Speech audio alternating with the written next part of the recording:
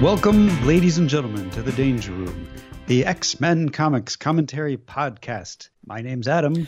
And my name is Jeremy. And we're here to discuss Uncanny X-Men number 227, the March 1988 issue, on sale November 17th of 1987 with a cover price of 75 cents. And this one is titled The Belly of the Beast.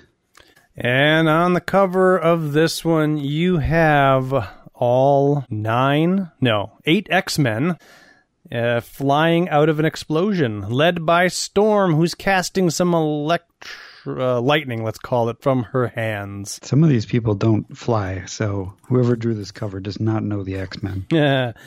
I don't take it as a literal interpretation of their powers. I take it as the X-Men rising from the ashes, or Storm's just flying them on a gust of wind. One of the two. No. Oh, you think the artist here, Mark Silvestri, thought that they all flew? Yeah, I think he's been drawing this for a couple of issues, and he was like, Chris Claremont, hey, what if they all fly this issue? Yeah. You know what would be cool, Chris Claremont? If all of the X-Men could fly. You know who I like? I like Superman. Want to know why? Because he flies. Let's make the X-Men fly. And Chris is like, yeah, just whatever. Just don't do it outside of the cover. I'm busy with Excalibur. You do what you want. You know they're British, just like me. But they're all kind of in their flying poses. I don't know. Wolverine kind of seems like he's like, whoa, I don't like this. That's true. He looks like he's being thrown. But everybody else looks like they're flying. Dazzler definitely looks like she's Supermaning. Longshot looks like he's having a good old time. I would argue that Psylocke is in the same sort of condition as Wolverine. Although I find it weird that her hand is behind Longshot's leg. Feels like it should be. Longshot is her puppet. Yes, he is working, or she is working him like a puppet. Havoc, he looks. I mean, everybody's got their hands kind of outstretched. Havoc has his hands like behind him in like I know how to fly. Yeah, he's an old hat at this. Yeah, and Colossus definitely has got his leg bent in a traditional flying. Well, actually, he's got his he's doing the same pose as essentially Rogue is, who we know flies. As is Dazzler, just in reverse. Yeah. Well, but Colossus has like one leg bent up. Right. And Dazzler is just completely outstretched. Well, we can see that Rogue has one knee bent forward. Yeah. We don't know what the other leg's doing. Probably straight out. Suspect it's straight out. Anyways, cover-wise, it's fine. It's good. I don't mind it. Yeah, it's a good drawing of everybody. Yeah. Wolverine looks silly. Whoa, guys! I mean, whoa, guys. So we open up this book, and we are in Dallas, Texas. We are at Eagle Plaza.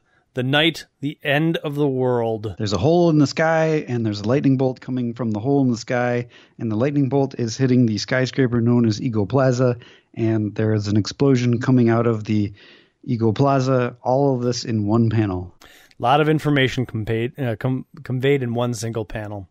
Oh, yeah. Outside of the explosion, you got Freedom Force. They're still kind of hanging out there. Manoli, she wanted to jump in after her partner Neil, but Crimson Commando's holding her back and say, no, you can't go in there. The X-Men, Neil, they're all beyond our help. Miss Witherall, don't be a fool. And that's when Pyro's like, guys, everybody, get in here. Shrimp on the Barbie, we got pictures. Why is he in the van? I don't know, because he knows how to work video equipment because he was an AV guy in high school. He walked by and he was like, crikey, this is awesome. I haven't worked this kind of gear since I was a little twit. Is that an Avid system? Oh my God, it's a video toaster. And did they have Avid in the 80s? No.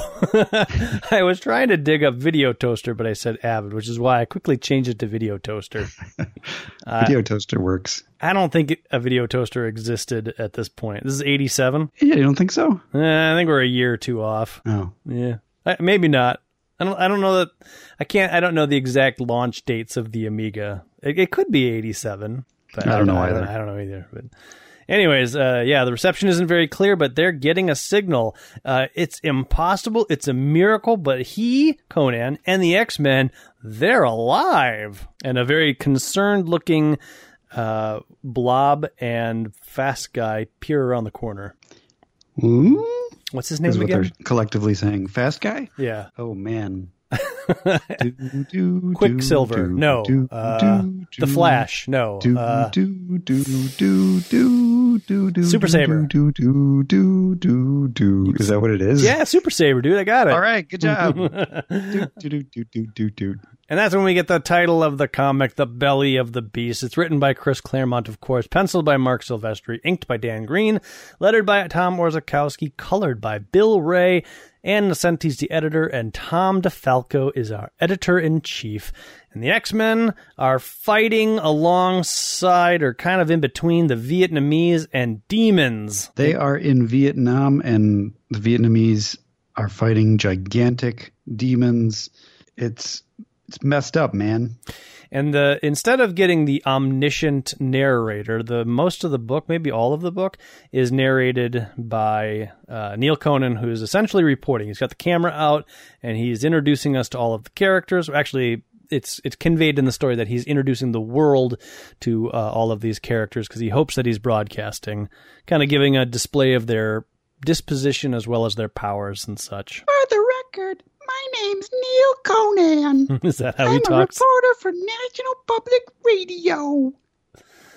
Yeah. That's how he talks. All of the X-Men's powers are displayed as they fight the monsters, and just like any other book could be a kid's first book. We get a rundown of their, well, not really their powers so much as just kind of their physical attributes. We know that Colossus is got an armored body and he's strong, and Wolverine seems to be the boss, and he's got super sharp claws, and Havoc is really scary because he has the power of the sun. What are we compared to that, he pontificates. Psylocke and Dazzler are shooting people with their collective powers. Psylocke's helping Dazzler to see because she's still got a mask on her face. Longshot's kind of a movie hero-ish sort of guy. Supposedly his power is luck. Everybody knows that except for Wolverine.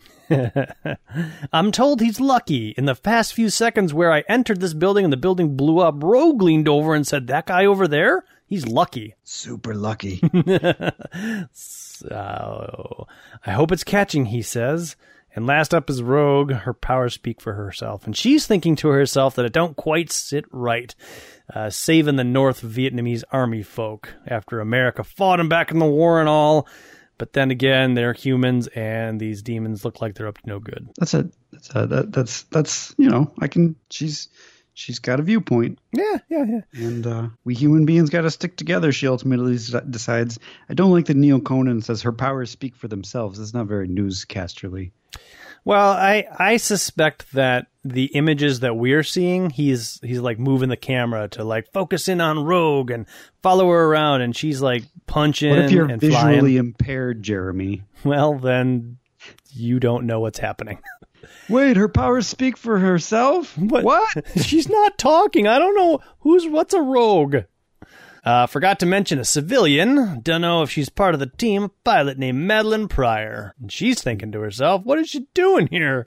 She's a normal woman. She doesn't have any powers. Why is she with these X-Men?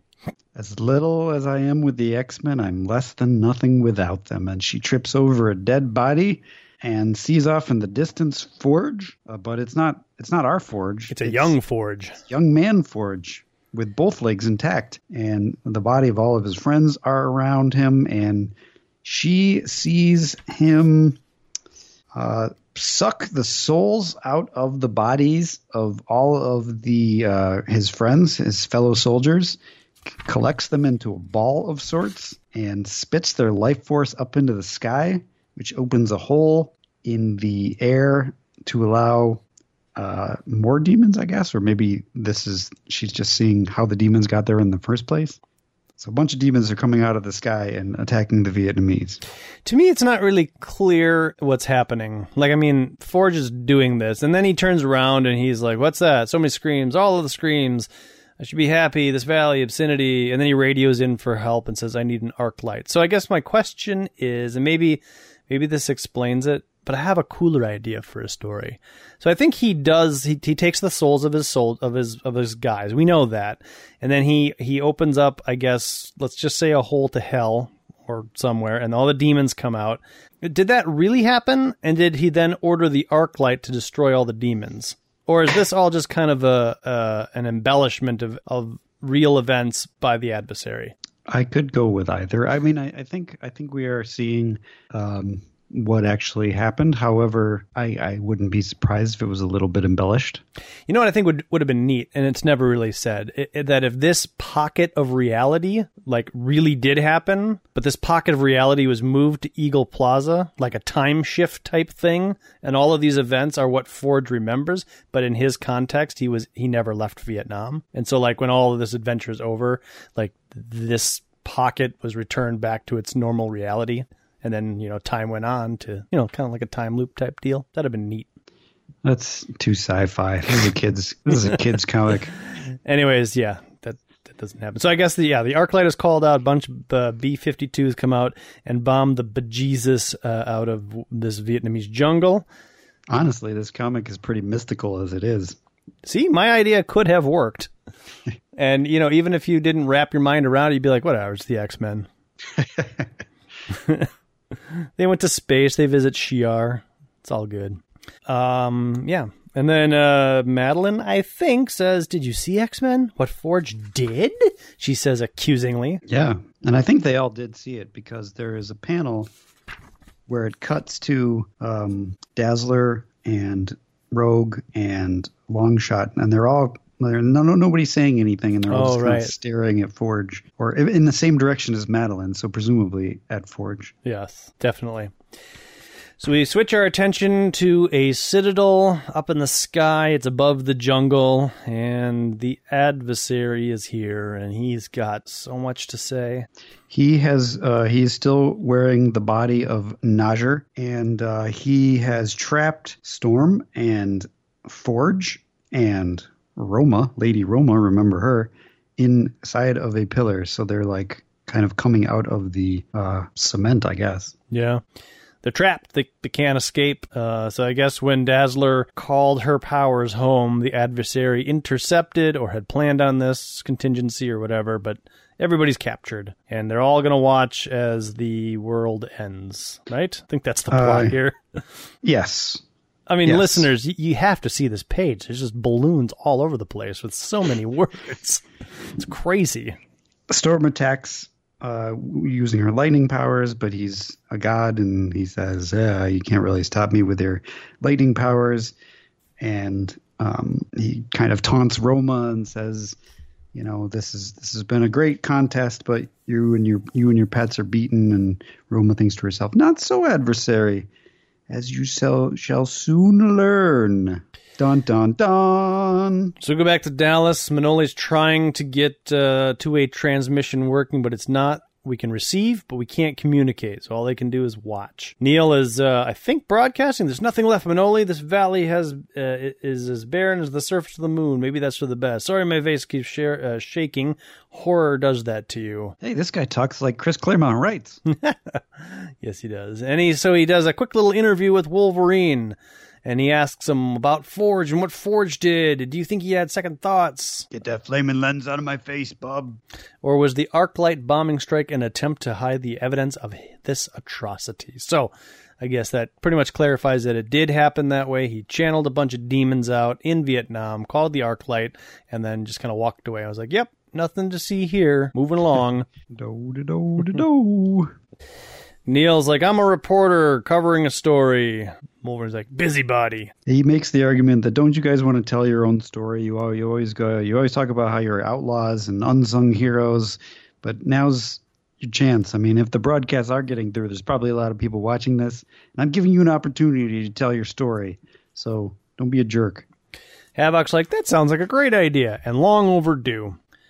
Problem is, where do we go from here? Psylocke detects the Forge, but not young Forge, modern Forge, up in that citadel up in the sky. And she also detects Storm and two others who resonate with such powerful lives that it beggars her imagination, not buggers. That's a totally different thing. Rogue says that she'll go scout the place. Wolverine offers some leadership advice by saying, be careful, Rogue. So she flies up at top speed, and I think the adversary has channeled Rogue's powers to create like Storm's powers rather, to create like a hurricane around the Citadel. So as soon as Rogue hits it, she is just tossed away. Yep.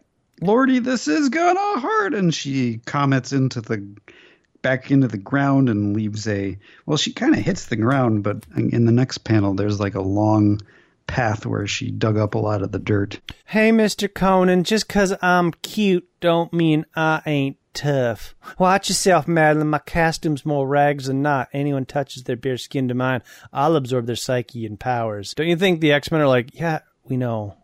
Every time. Well, yeah, but she's like, I heard Mr. Conan was telling about everybody's powers, but he didn't mention what mine were. He just said, let the viewers see for themselves, and I'm worried about my accessible viewers. Right. My vision impaired viewers.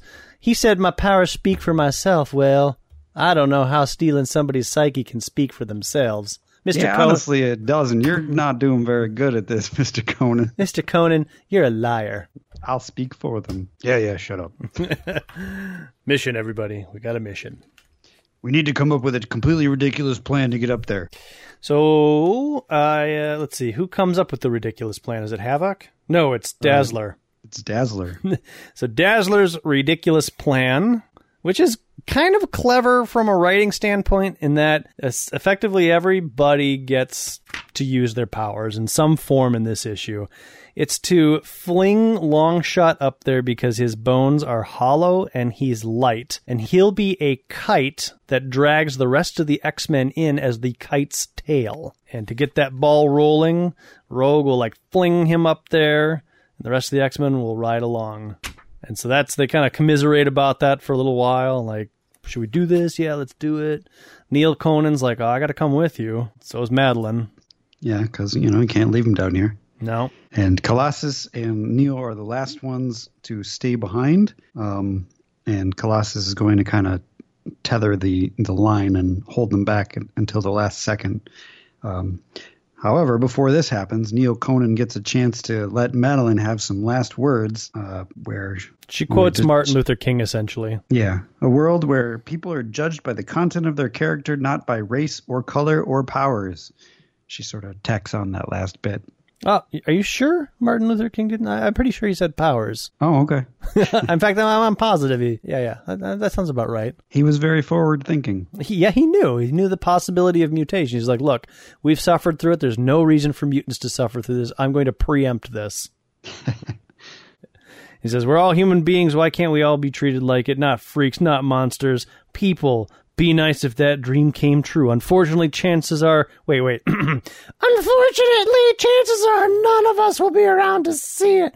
I have a son, though, and a husband. Be nice if they could. It's a nice close-up of her face. Yeah, it's very tender. She's thoughtfully providing this information. Neil Conan likens this whole thing to, the charge of the Light Brigade into the Valley of Death, the belly of the beast. The titular phrase. Yes. So, as Colossus tethers the whole thing down, he realizes that if he doesn't transform to his human flesh and blood side, they won't ever get to the Citadel. And as we know, his now normal phase is steel, and his alter form is flesh. So it's extremely difficult for him to shift, but he does, and off they go. I must transform despite the pain to flesh and blood. And Neil Conan's thinking about how he doesn't want to die, and this is crazy, but what a way to go. What a bunch of cool guys to go with, eh? And so just like that, they make it through. Longshot's the first one through because he's the kite, and he takes some of his knives and throws them at Naze, and he's very confident. He's like, I knew you'd try again to reach the Citadel, but to actually succeed, magnificent. But then he's like, what? The blades! Their substance contains cold iron! And that's when we learned that certain types of metal might actually damage the adversary. And this is like Team X-Men essentially, because then Rogue flies in. She goes in for the kiss to absorb his powers, to suck away as much as possible so that Wolverine can come in after and use his claws to cut him up. Unfortunately, it's kind of cool because he's like clawing at her back as she's kissing him, and she thinks to herself, yeah, you can claw at my back, but that's just going to help me absorb you even faster. So then she realizes that this plan's not going to entirely work because adamantium, while a very strong metal, does nothing to Naze because it's not iron. Naze just bats him away. She knows about this adamantium conundrum because she has kind of absorbed Naze's and also the adversary's powers and minds and souls and all the stuff that Rogue does. And then Colossus is flying in, and even though he was at the back of the tail, he was somehow, maybe they played like a wild game of telephone to get this information back to Colossus, but he says, Longshot's blades are steel alloy. Even though Nas said that they're cold iron. Whatever. They caused full pain. Logically, then the adversary may prove even more vulnerable to my living steel armor. So he transforms into the Colossus that we know and love, and he's like, what? You're not supposed to be part of this game? I am Colossus villain, and where stand the X-Men? There stand I. And he goes straight through Naze. Yeah, and you see like Naze get ripped in half. It's pretty gross, actually. In like a more than normal amount of violence in a Marvel comic panel. Yeah. Like he's ripped in half, there's blood, it's red. But out of the skin, which pretty much just disappears, we get a shadow creature. I guess the true form of the adversary. Roma, my sly sweetling, I didn't think you had it in you. You cheated. You brought in a ringer. And I'm the ultimate trickster. You tricked me. Oh. Rogue knows everything because she absorbed his power, so she casts the same spell that Forge... That Naze cast way back in the day. So wait, the real Naze taught Forge, who, I guess, adversary absorbed all the abilities, and then Rogue absorbed those abilities. It's very convoluted. Well, but anyway, she casts a spell. No, she's using Naje's abilities. She's not using Forge's abilities. But, I mean, Naje did eventually teach Forge, so okay. I guess it's all the same spell. Yes. Now they're mine. Only temporarily, he says. He's getting pushed into this portal. Everybody's using their powers. The column is weakening, which allows Storm and Forge to escape. Roma's still stuck in there. And so long as he remains, I remain his prisoner. So all of the X-Men, Storm using her powers, which everybody's kind of surprised about, Dazzler, Havoc, they're all just shooting to keep the adversary into the portal, and he's like, you keep going, like I might be stuck now, but as soon as you run out of power, I'll be right back. Yeah, didn't I tell you guys? It's metal. Metal's the thing that hurts me. And I'm a god, so, keep going. It's all good. But that's when Rogue says, Najee didn't have the strength, and neither do I. But Forge does, or I guess Psylocke knows that because she gleans it from his mind. That awareness, pure as crystal in his thoughts. This is the foe, the battle he was consecrated from birth to fight. No, says Forge. Storm, off-panel, says, Forge, if you have the secret, tell us. If you possess the skill in the goddess's name, use it. I can't. Can or won't, says the adversary. What a guy. So full of fear or shame. Or is it vanity that he'll keep silent even if it means his world's obliteration? Storm says she understood, which makes no sense to me, but whatever. She talks about how her plan was to have the X-Men fake their deaths and disappear, but somehow this is all ironic for her. Well, but I guess. Oh, okay. So here's where it all comes around. In order for Forge to work his plan and kick the adversary out, the X-Men actually have to die. And it's a little. So it's kind of told out of order. So Storm says that, yes, her plan Omega to fake their death so they can strike without risking their family. But now she's caught by her own tree, by a lion who will not go away. The X-Men must truly die. And that's when Forge says, yes, I opened the gate. Remember that flashback you saw earlier where I was sucking out the souls of my friends? Well, in order to win the day, I have to put back some souls of some other friends, but this time they got to be willing to do it. Yep. And it's 9. The number has to be 9 because I guess he stole 9 of his buddies. There happen to be 8 X-Men and a Madeline. So conveniently, Madeline gets to stay behind. Neil Conan gets to go home, though. No, and Madeline's going to be part of the spell. Neil Conan gets to go home. Yeah, that's what I meant. Oh, okay. Maybe that's not what I said, but that's what I meant. So Neil pulls out the camera. He captures this whole thing on there, the sacrifice, the plan, what Forge has to do. And Madeline steps up to the camera and says that she expected as much as that she was going to have to die with the X-Men. And so says, Scotty, wherever you are, I wish you all the best. Find our son, keep him safe, raise him well. I love you. Goodbye. You know, Jeremy, hundreds of female fans, and maybe some male ones, are going to replay that I love you over and over again. I love you. If I had that sort of internet meme ability, I would flaunt it. But I don't think that that's going to happen, Adam. No, I don't think so either. But I like the idea. Havoc and Rogue are still blasting in the background. It's kind of a nice touch. Yeah. They're trying to keep the adversary in. So Forge casts his spell. I mean, just like that. There's like very little fanfare here, and just zaps away all of the X-Men souls into a big new light ball and hurls it at the adversary, which pushes him into, I don't know, an oven.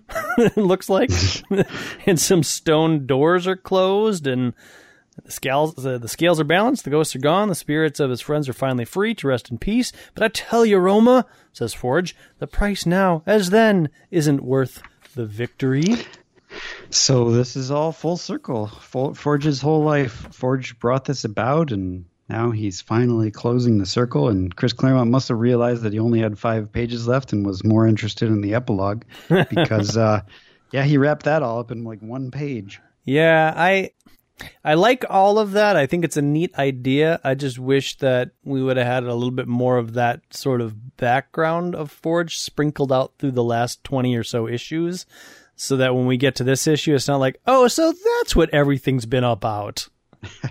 Because to me, it just kind of seems like everything that has occurred, like with the adversary and Storm, the beginning of the fall of the mutants, didn't really have a plan. I feel like that's a common criticism of X-Men, is that you have all this buildup and it's very intriguing what's going on, and then everything gets revealed at the very end. Again, whereas it needs that I don't know. It seems like it's missing elements of storytelling in there. Just seeds planted throughout, like, so that you could go back and be like, oh. But again, I mean, they were churning these out and probably not making all that much money. So I'm not saying that he was phoning it in, but he probably didn't have that much time to plan out 2 years in advance. Plus, I believe very soon the X-Men is about to go bi-weekly. Yeah, it is. For better or for worse. So flip our attention to Muir Island, where Kitty's okay. Yeah, I mean, she's been okay since Fantastic Four. Yeah, she was like they felt like they had made some progress in Fantastic Four X-Men, but we didn't see her actually solidified. I thought she was. No, she was like turning into vapor, and then Dr. Doom or Mr. Fantastic swallowed his pride, and Dr. Doom helped, and they pulled a bunch of levers, and then at the end of the issue, it was basically Kitty kind of reformed in her tube, hanging out with Franklin. Yeah, but didn't somebody at the end say she's gonna get better? Yeah. And so here we are. So here she is. I'm not complaining. I'm just saying, like, we went from Cloud Kitty to she's okay Kitty. And that's okay. I'm cool with that. She's hanging out with Lockheed. She's watching the news, and she sees the death of the X-Men. She's very sad. When Moira bursts in on the TV screen in a little picture-in-picture and says, I've got a surprise for you, lass. So she runs downstairs. No, she doesn't. She runs. Well, she goes downstairs. I mean, she phases through the walls. She doesn't take the stairs. It's still downstairs. I mean, how else she goes? I can't say she goes down walls. She's like, Kitty! Or she doesn't say her own name. Kitty goes downstairs and shouts her own name. She says, everybody, it's me, Kitty. She says, Nightcrawler, you've awakened from your coma. Gosh, it's been so long since we've been able to use that voice. and this one, Guten Morgen, Katzchen. I missed you too. He's awakened from his coma, and Moira thinks that given some time, he'll be as good as new. And everybody's happy, except Nightcrawler's like, what's wrong? The X-Men, isn't it? It's bad, right? Oh, Kurt, it's the worst. And we flip back to Dallas. Forge and Neil Conan teleport or whatever to what used to be the entrance of Eagle Plaza, which is now an obsidian glass pile. Yes. Although we should point out that Dallas is back to normal. There are no dinosaurs or destroyed buildings except for maybe Eagle Plaza. Right. Everything's back to normal. Yes, everything. Yes, it's as if none of that happened. Yay! Neil and Manoli embrace. Forge walks past Freedom Force. Mystique has words for him. Why their souls? Why not your own? I cast the spell, Mystique. I couldn't be a part of it. Murderer! Murderer! So then we go to Roma's Starlight Citadel, which I guess is where the battle occurred. The adversary must have just co-opted the Citadel. Roma casts a spell that draws 9 souls out of the oven stone tablet thing. And of course, they are the X-Men, and they're alive again. And it turns out that they were dead. They had to die in order for it to work, for the adversary to be banished. But as a reward, Roma, being a goddess and guardian of reality and whatnot, was able to bring them all back to life. Well, but it's a little deeper than that. She says, such a gate as this, such a being as the adversary can never, must never be locked away forever. For from such primal chaos comes change, and from change comes growth. Foul and cruel that it may be, the universe needs him. I was getting there. The adversary is not dead. He's just kind of being locked away for a while. Although I don't know if we ever see him again. Not that I know of, but it's kind of a neat idea is that like the adversary is sealed up, and he literally was sealed up for however long the spell was cast. So maybe the adversary is locked up wherever he is, and he's like, well, one day I'm going to get out of here. But he just assumes that the X-Men's souls are never retrieved, so he never tries to get out again. Well, I mean, according to Roma, you can't not have the adversary. It's sort of like you can't have good without bad sort of thing. Right. And so, which is I'm fine with all that. And so she says it's good. She can return them to Earth the moment they left off, free to pick up their lives again, or any other world, reality, wherever they want to go. The world is their oyster. And Wolverine says, strikes me, Aurora, your plan Omega may have worked after all. If everybody figures us dead. And Roma says, well, you guys were dead. I brought you back. I told you that already. Your lifelines were broken. What you undergo now is rebirth. Whatever. Maybe it's an opportunity. We wanted to act with a lot more freedom than before. What about our family, says Dazzler. Oh, and Dazzler's face is normal again. Yep. So that's nice. Yeah. It's too unfair, Wolverine. Too cruel. Dazzler has no family. Her mom and father were killed. What is she worried about? Doesn't she still have a dad? No, he was killed. Remember? In like the, 38th or 39th issue, he was like possessed or something to get at Dazzler. But didn't she have like a secret other mom or something? Oh, I think fake mom was dead, but a real mom's not dead. And she might have a sister too that didn't die. I think she does have a sister because her sister had weird mutant powers or something. Yeah. Or she didn't have mutant powers, or I forget. I don't remember. I don't think it matters. Psylocke's like, and if we do as you ask, Allison, how then do we protect them? Which is better, Blondie, hurting them this way or burying them? Because I guarantee they're going to die. Absolutely, with no uncertainty. Yes. Should not the needs of the many, my friends, take precedence over the desires of the few? I just watched Star Trek 2. It's an amazing movie. Spock, he sacrifices himself for the needs of the many. Yeah. Havoc and Madeline also agree. Yep. Because this is the way that Chris Claremont wants it to go. It's not. None of these are really good arguments, but whatever. It's fine. So then Roma says, then you are agreed, and that is for the best. I salute you, X-Men.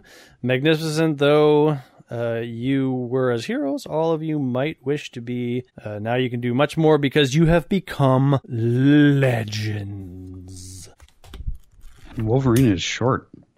He is super short. And that wraps up The Fall of the Mutants Volume 1 trade paperback. Oh my. Yeah. Go ahead. Yeah, Fall of the Mutants, the X-Men Fall of the Mutants. Overall, a pretty good story.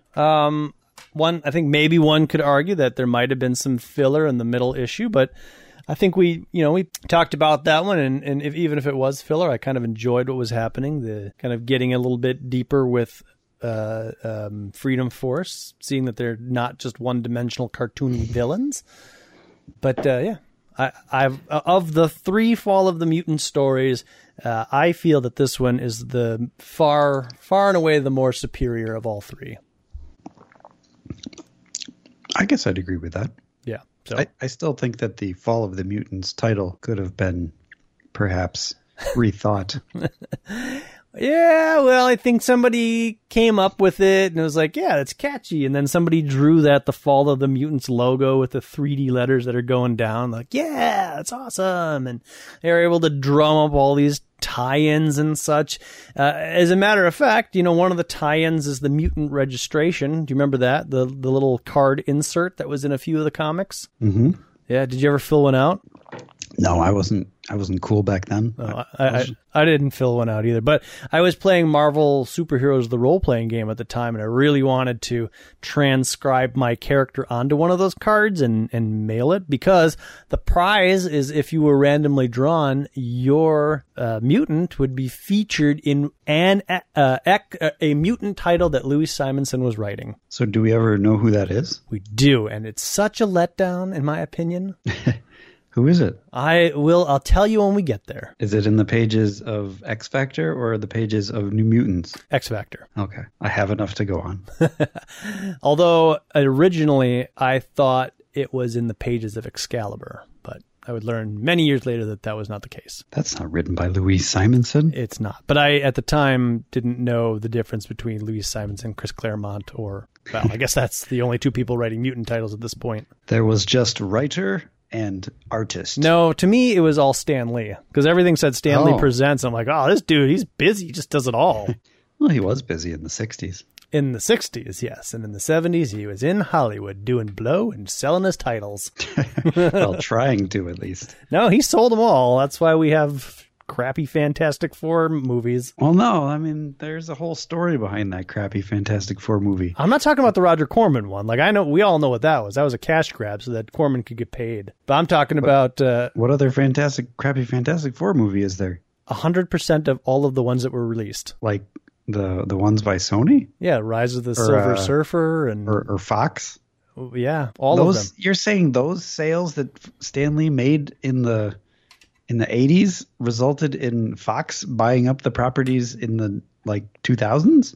I believe you could draw a line from the release of the Fox Fantastic Four to the deals that were made in the 70s. Absolutely. I don't know. Yep, absolutely. I don't think so. And that's why they're struggling to get all their properties back, is because they were all sold out during the 70s, because they were going to go Hollywood, and the only thing that came out of it was the Incredible Hulk for the longest time. And a little bit of Thor. They did some Thor tie-ins to Incredible Hulk. The Punisher movies. There was a Daredevil tie-in to Incredible Hulk. Oh, that's right. Yeah.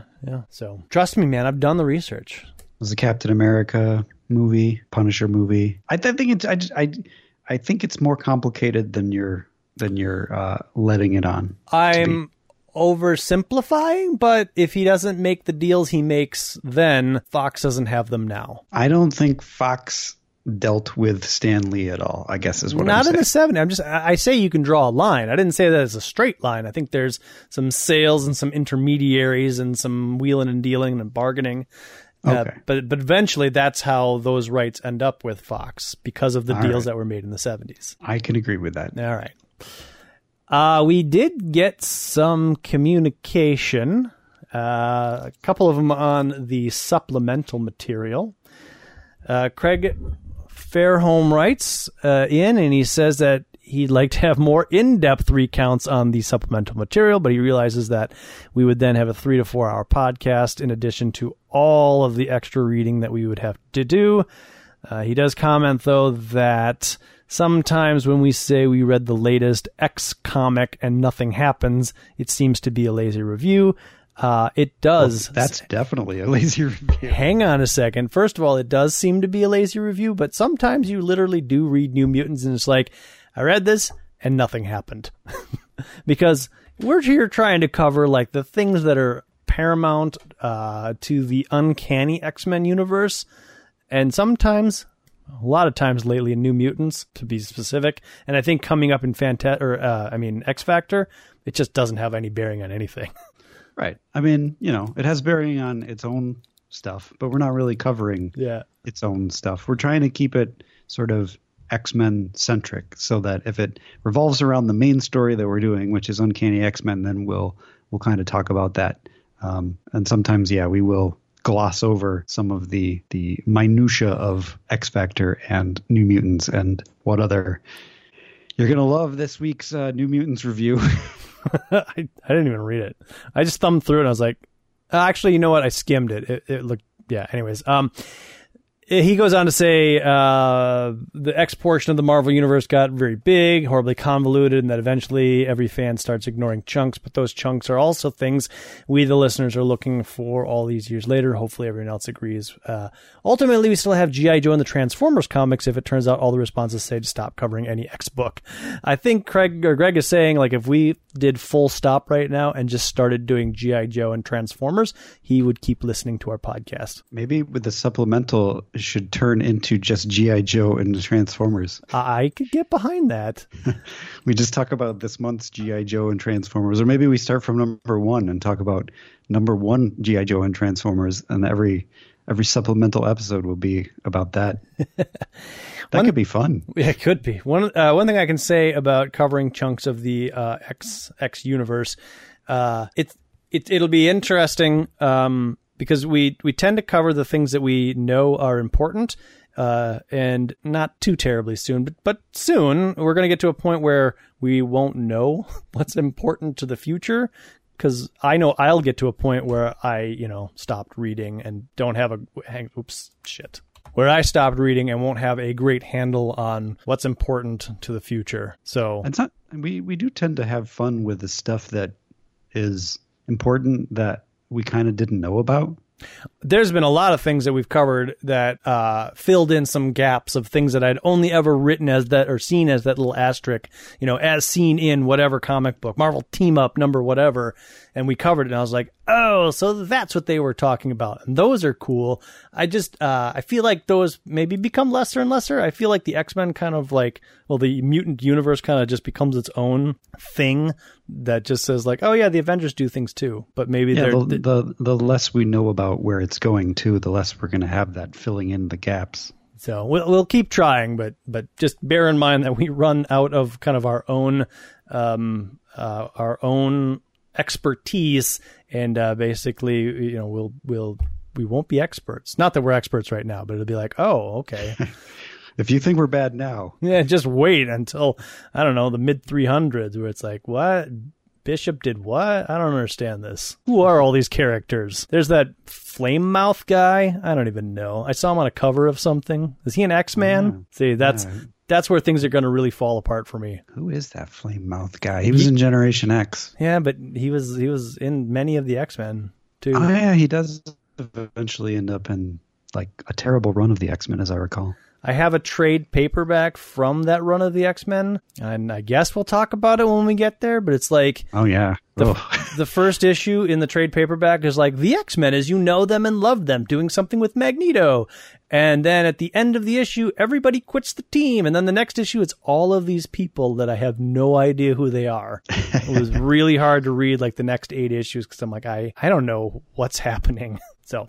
Well... That'll be interesting to cover then. Yeah. So anyhow, we also got some voicemail here, which I'm going to attempt to play. You cue that up. We got a message on the blog page, xmenpodcast.com, from Scott, who also says, I never write into a podcast, but I wanted to know I love the supplemental stuff. Keep it up. Hi there, this is Alex. You asked about whether we enjoy the supplemental material, and I would say that for my part, I very much do. So keep it up. Don't make it the main focus of the podcast, though. Just give it the attention that it's due. You also had some question marks about Longshot. As a fan of the character, I think I can elucidate some of that. Firstly, his throwing knives are called flechettes. F-L-E-C-H-E-T-T-E-S.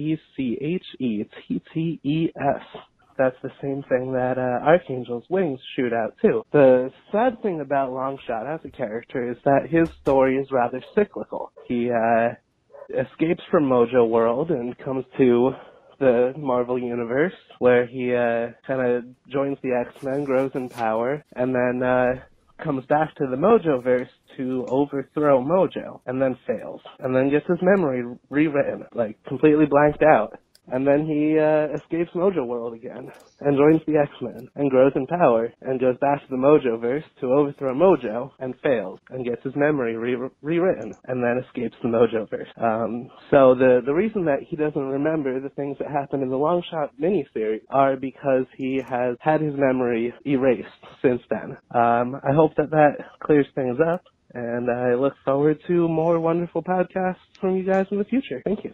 You're welcome. Yeah, I think he certainly spells out the whole long shot thing, maybe, or actually a lot better than we did, but I think we were all on the same page. I honestly don't even know. Well, and the interesting thing is, my recollection is, we're going to read some comic books.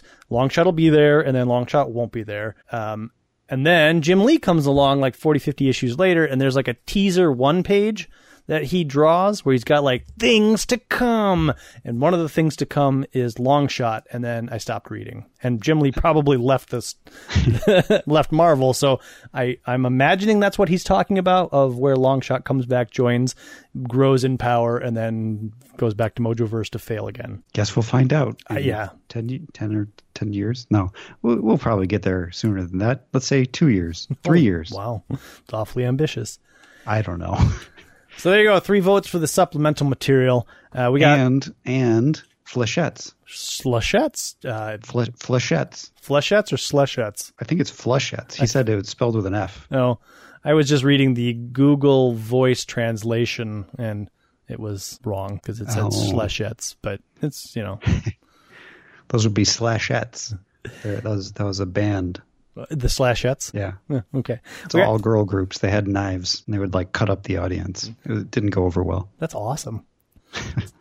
We also got a voice message from Andrew. Hey, guys. This is Andrew calling from the Jersey Shore. You were asking us whether we wanted you to continue reading supplementary material like X Factor, New Mutants. I, for one, enjoyed that aspect of the show. I like hearing the context of the other goings-on in the X universe. And I also just happen to enjoy the X Factor and New Mutants title, probably, by the sounds of it, more than you two do. So I vote keep it up. Thanks, guys. Love the show. Well, there you go. I guess that's all 4 votes for keeping the supplemental material. Not one person said, no, it sucks, stop doing it. Yeah, so if you're out there and you think it sucks and we should stop doing it, you got to let us know, man. You're already behind. There's going to have to be at least 4 of you. Feel like, just so that we can have a tiebreaker. I feel like somebody's got to knock us down a peg or something. And I know that you guys love to do that. I feel like the supplemental material is now going to be the prime focus of our podcast from here on out. It's the supplemental podcast from now on. Forget Uncanny X-Men. Guess what happened in New Mutants and X Factor?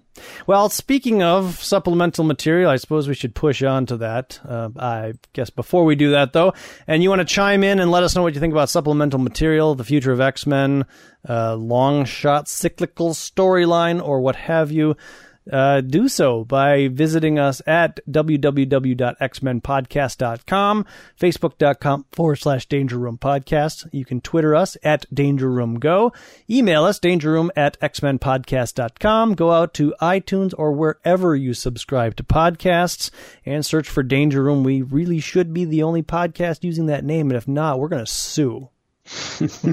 I don't think we are. Well, I can say it, and I'm saying it. We're going to sue. 501 Get X-Men is where you can leave us a voice message and hear your silky, dulcet voice on a podcast. Isn't that exciting? It sure is. 501 We got a lot of responses because of the supplemental stuff, that's for sure. Yeah. 501 Get X-Men, that's 501-438-9636. Our theme music is provided by Laszlo Hollifeld. I read X Factor number 26. But before we go into that, we got to cover very quickly Captain America 339. We don't have to. Well, okay, I can do it very quickly.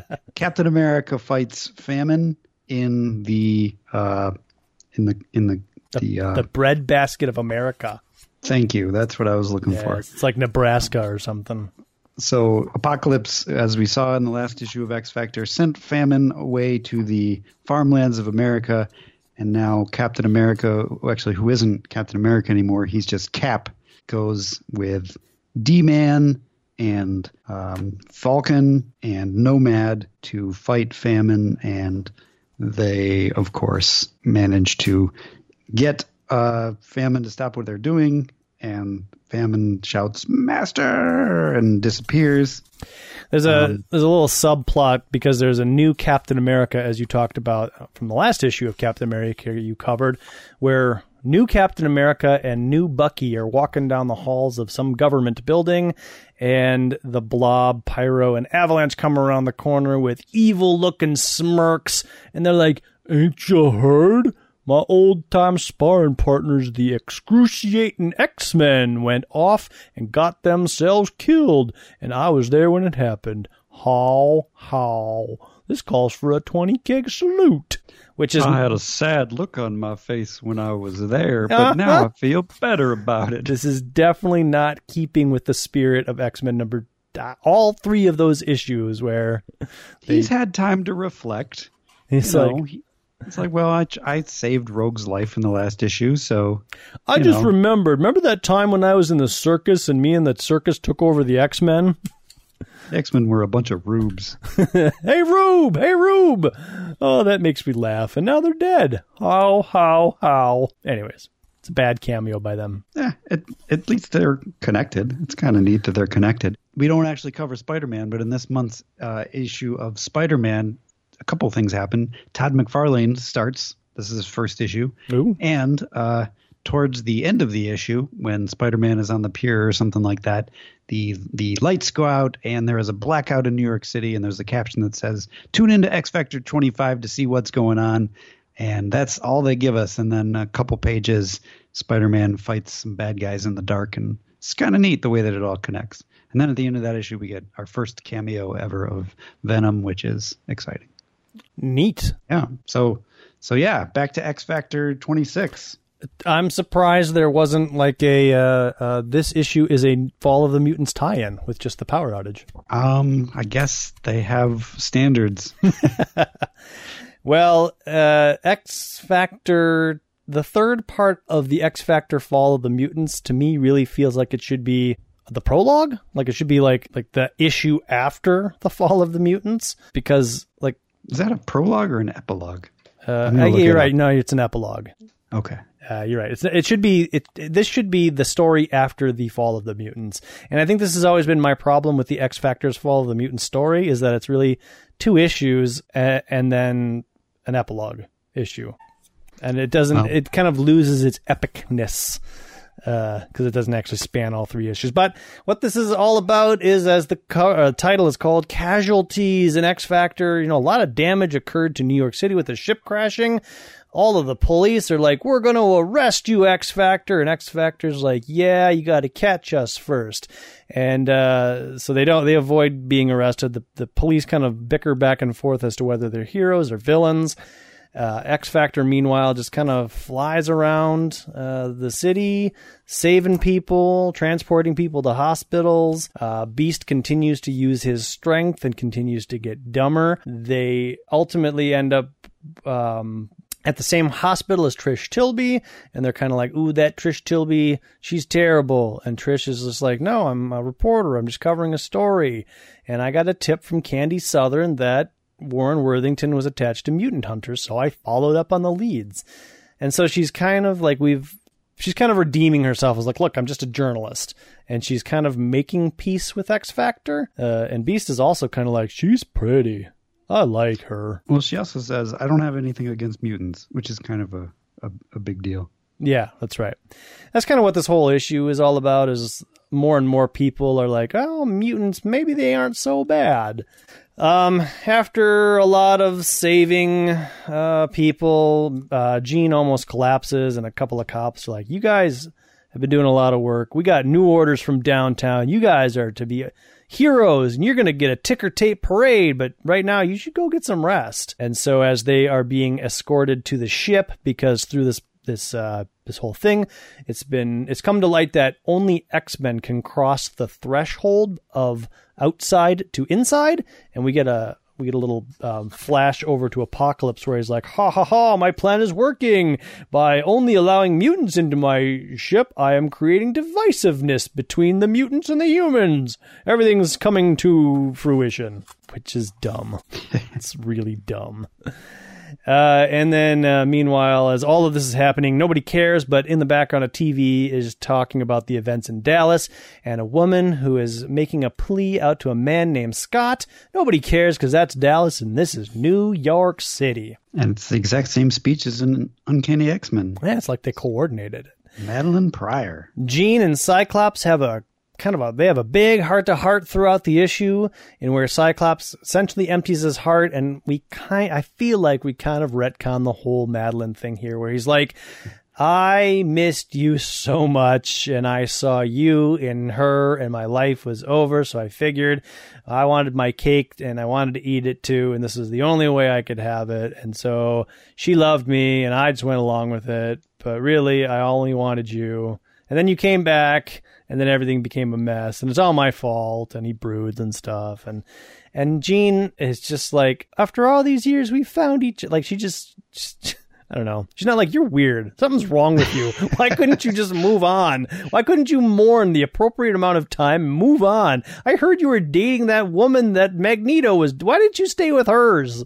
She didn't seem anything like me. Anyways. You're right in that, yes, it's totally a retcon of all of the things that we saw before.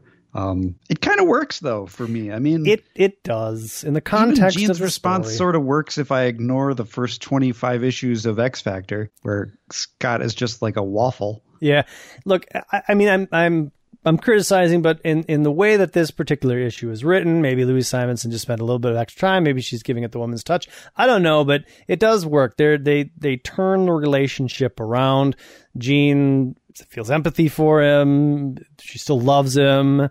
And eventually she's just like, shut up, and uses her telekinetic powers to whip him around and force him to telekinetically kiss her. And then they pull away a little bit, and then they kiss, and the camera fades away. And I believe, for the second time in their relationship, no, actually not. I think this is the first time that they actually do it, because the butt was Phoenix. Oh, yeah, you're right. So I first of all, they definitely do it as the camera's pulling away. They're going down onto this couch or something, and it's Apocalypse's couch. Apocalypse just sat on that couch and looked at this giant window at New York, and now they're doing it on top of Apocalypse. I didn't even couch. realize it was a couch. I thought it was a computer console, and they were doing it on the floor in the middle, in front of a giant window, in front of a burning New York City. They just decide to strip naked and do it on this huge platform. Look, Adam, do you know how much pent-up sexual aggression exists here? These people have loved each other since they were teenagers, and this is the first time they get to indulge in carnal pleasures. They don't care where it's been. Apocalypse for Jean, not for Scott. Well, it's true. Well, yeah, like I said, he's gotten his cake and eaten it too. Now I wonder if there's Scott's had a full-on relationship with Madeline. He had a baby, and and Phoenix. So my point here is, after they get done, I just wonder if Jean is confident enough in herself, or if she's like, I wonder if Phoenix or Madeline were better than me. And arguably, this could be the deflowering of Jean Grey. Because think about it, right? They were teenagers, they were in love, and they never did it as far as we can tell. And then she was a cocoon, and then she never really had any relations after she was a cocoon until now. This could be the first time she's having sex. I guess so. I feel really strange about the phrase, the deflowering of Jean Grey. You heard it here, folks. Hashtag deflowering of Jean Grey. Anyway, so everybody just let that sink in for a while, and remember all those email addresses and stuff. Like, write in. Like, do you agree? Is this the first time that real Jean Grey and real Scott Summers have had sex? Because I do believe it is. Okay. Anyways, X-Men apparently saved some tailors who gave them new costumes, and they put them on, and they go on a ticker tape parade. Yeah, because they're running around in the Horsemen of the Apocalypse outfits for some reason. Yeah, it's kind of funny. Bobby is like, I'm not disturbing you, am I? As he barges. As Scott's getting dressed. Jean's dressed already. Scott's getting dressed. And it's like, yep, They did it. They threw their costumes away, and they threw on horseman costumes. What door is he bursting into? The room that they are doing it in has no doors. Yeah. Yep. They didn't care. I don't know. They look, it's been like they've been doing it like all afternoon in every closet and room. Like this is like the 7th time. And this is like they're like, trying to take up all the spaces inside a ship. Yes. They want to make sure that no side of the ship is not been explored, if you catch my drift. And Apocalypse is just like, yep, this is the first test, and I'm pleased of their performance. This is so stupid. I don't know. The whole Apocalypse, everything's going according to plan. Apocalypse has cameras all over the ship, too. So he's just been watching this. It's like, oh, there they go in the janitor's closet. Oh, there they go in my master bedroom. I think that was his plan all along. He's like, you know what I want to see? I want to see Scott and Jean do it. So I'm going to make up this plan, these horsemen, this ship, concoct this whole thing where I try to take over New York. I'm going to let them defeat me, and then fireworks. Not to mention the fact that this is a bit of a spoiler, but the ship itself is watching. Are Scott and Jean going to be kind of, a little bit shy after that once they learn about the ship? Oh my God. Oh my God. It watched us. We did it inside of a sentient being. Yeah. I also feel like ship is kind of a retcon. I don't think that was planned from day one. Yeah, probably not. Oh, but the fact that X-Factor gets the ship, that was Apocalypse's plan all along, because he's got all sorts of bases all over the place that are way more impressive. But none of them have more cameras. Yes. Yeah, so there you go. That was X-Factor. So X-Factor has new outfits. And we continue directly from the ticker tape parade in Fantastic Four number 312, where it turns out that the Fantastic Four, who is now Thing, Torch, Crystal, and Miss Marvel, or I think her name is Sharon Ventura. No, Sharon Friedlander. No, Sharon Friedlander's from the X-Men. Oh, you're right. I always get them. Sharon Ventura. I get them confused. Yes. And she recently just became another Thing. Yes, she did. They're there with.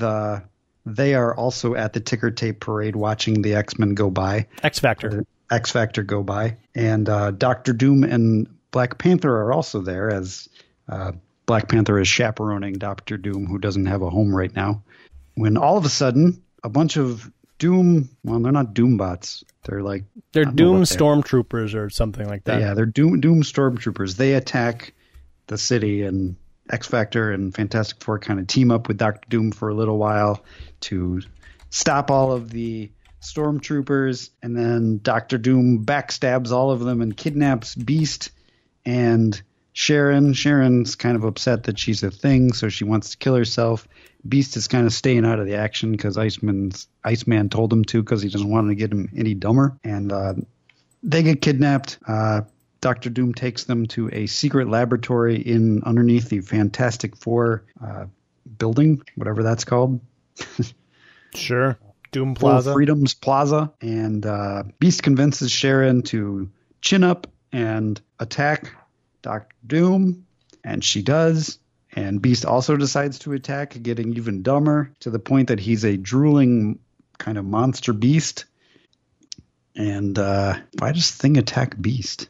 Oh, I guess because Beast is so out of control that he's just kind of like destroying everything. So Thing has to tackle Beast, hold him back, and Cyclops manages to stop Dr. Doom with the help of the Black Panther, and that's kind of how it ends. Miss Marvel now has her confidence back. Yay! What are my problems compared to the Beast's? I've always prided myself with my mind, and he's losing his mind, and it's worth it to him to attack Dr. Doom, even though he's losing his mind. I gotta stop moaning. Yep. Yupper doodle. This was fun. I mean, if you're reading Fantastic Four, I guess it's a little more fun. I read it. It was okay. It's not really a X-Factor centric issue. They're just kind of in it. It's an official Fall of the Mutants tie-in, though. Yeah. Well, it makes. I mean, technically, it takes place after the story of Fall of the New Mutants, but whatever. It directly ties into that issue of X-Factor. So okay. New Mutants 62 didn't really have to do with anything. Nope. Nothing really happens. It's basically a side story where Magma, who has joined with the Hellions, has been called by her father to rejoin him in Nova Roma, and I guess she's going to be married off to somebody. She doesn't want to go, but Emma Frost wants to create a connection with her father, so she sends Hellion, and there's some sort of weird budding romance between Hellion and Magma happening. So she sends Hellion with them, and the plane that they're in crash lands in the middle of the jungle, and they have to survive together. And they manage to survive together, learning a whole bunch more about each other and sharing a kiss, getting to know one another, and exposing their deepest, darkest secrets and fears. And then her father shows up at the end. There's also kind of a sub-ish plot of where Magma is unsure as to whether she's feeling what she's feeling or if Empath is forcing her to feel those feelings. Right. And even he's kind of unsure because he's like, I can't help knowing what people think. It's part of my powers and it sucks, but you know, I can't not do it. The only good thing out of this issue is you get a second dimension to Empath. Up until now, he's just been kind of this sleazy guy that controls people's mind and makes them like fawn over him. But in here, he shows his vulnerability and his things like that. Yeah, it was a decent issue. I mean, it was kind of didn't really have to do with anything, but you know, it was enjoyable. It was a good read. Yeah, it's fun. The demons are in it for like a page, and they're just kind of crying over Doug still, and also Colossus, who they think is dead. Right. And I also read Spellbound number 4, which really doesn't have anything to do with anything. I'm not even sure what Spellbound is, but it's got the New Mutants in it and Lila Shanae. It's a 4-part miniseries I saw, and it says Fall of the Mutants on it, but other than that, I couldn't find a copy of Spellbound, so I didn't read it. It is number 4 in a 6-issue bi-weekly series. Oh, sorry. And in this issue, the members of Spellbound or something, I don't even know if that's a team, the people that are in the comic book called Spellbound, some of them are in a band, and the band is opening for Lila Cheney. There's a character called Spellbinder. She's the main character. Yes, she is she's not really the main character. The main character is kind of her brother. Dude, I'm looking at a database right now of comic books, and it says character appearances, main characters, Spellbinder. Okay, but I read the issue, and I did some future work, and after the 6-issue series, in which they managed to defeat the evil foe of Zexaxz, ZXAXZ. So Zixax. It's Zixax. Yeah. It's not onomatopoeia. They appear in, I think, another short miniseries in the pages of Marvel Comics Presents, in which Spellbinder defeats Zixax and becomes the villain. And then they never again appear in the pages of Marvel Comics. None of these characters. That doesn't surprise me. You mean Doc Smoot never shows up again? No, not even Ortiz or Tough. Okay. Conal Duran is in this, but of course she is the drummer of Lila Shanae. So yeah, they apparently they're a really good band. They have a weird alien drummer named Snarl. Mm-hmm. Snarl, and they fight Zixax, and the New Mutants help them fight Zixax, and Lila transports them over to her dimension, so that including the entire audience, so that they can have power over Zixax, and then eventually they go back. It was okay. I didn't know what was going on. Sounds super. For an issue where I had no idea what was going on, it was pretty good. Oh, okay. I was curious enough to do some research into who this Spellbinder and Roy Fortune people were. Well, I wasn't. And actually, I was wrong. It doesn't actually say anything about Fall of the Mutants. It's only a New Mutants tie-in, probably because of the characters you mentioned that are in it. Otherwise, the rest of them don't have New Mutants. Yeah, no, this is the only one with the New Mutants in it. It's got Cannonball and Magic and Warlock. And Lila Cheney and Guido are also in it. Who's Guido? Guido is Lila Cheney's bodyguard. It's not Guido? Oh, I've always called him Guido. Isn't it Guido? It is, but I just always assumed that was pronounced Guido. Strong guy. Yes, it's strong guy, but he's not strong guy yet. Yeah, okay. It could be Guido, but I always thought it was Guido. I don't know. I didn't have to ask an Italian. All right, well there you go. So if you this is a weird time for me because I am without trade physical tangible paperback. I think you have the omnibus that kind of starts maybe. It's called the Inferno Prologue. Yeah. And I cracked it open, and compared to the Fall of the Mutants omnibus, it has got way cheaper paper. Oh, that's too bad. Yeah, it's kind of sad. These new omnibuses are kind of cheaping out. I just for the future, I picked up all of the not all of it. I should say I picked up the Inferno Volume 1, Inferno Volume 2. I did not pick up the Inferno tie-ins because there's a lot of those. But the what did you say? Prelude to Inferno right now is like $80, and I don't really want to spend $80. I think it retails at $100. So that's like it retails at $125. So $85 is actually not that much bad of a price. But I bought. Oh wait, no, I take that back. I think I did buy it. Oh. I think there you go. I bought a used copy for $67, and there you go. And you'll get a review of that. I bought it from an Amazon shop where it said that it was used, but then in the description it said never read, mint condition, $67. Nice. I might be I actually surprised myself. I literally just made that purchase like 2 hours ago. Oh. So hopefully it's here in time. Otherwise, a lot of that material, not a lot. Well, a lot of that material is covered in the Extinction Agenda. Like the big Extinction Agenda has that's right. Yeah. all of the prelude material, which I believe everything that takes place in Genosha. Yeah, it covers all that. Then it skips all of the Inferno and then goes to like way beyond to Extinction Agenda. So, I got lots of stuff.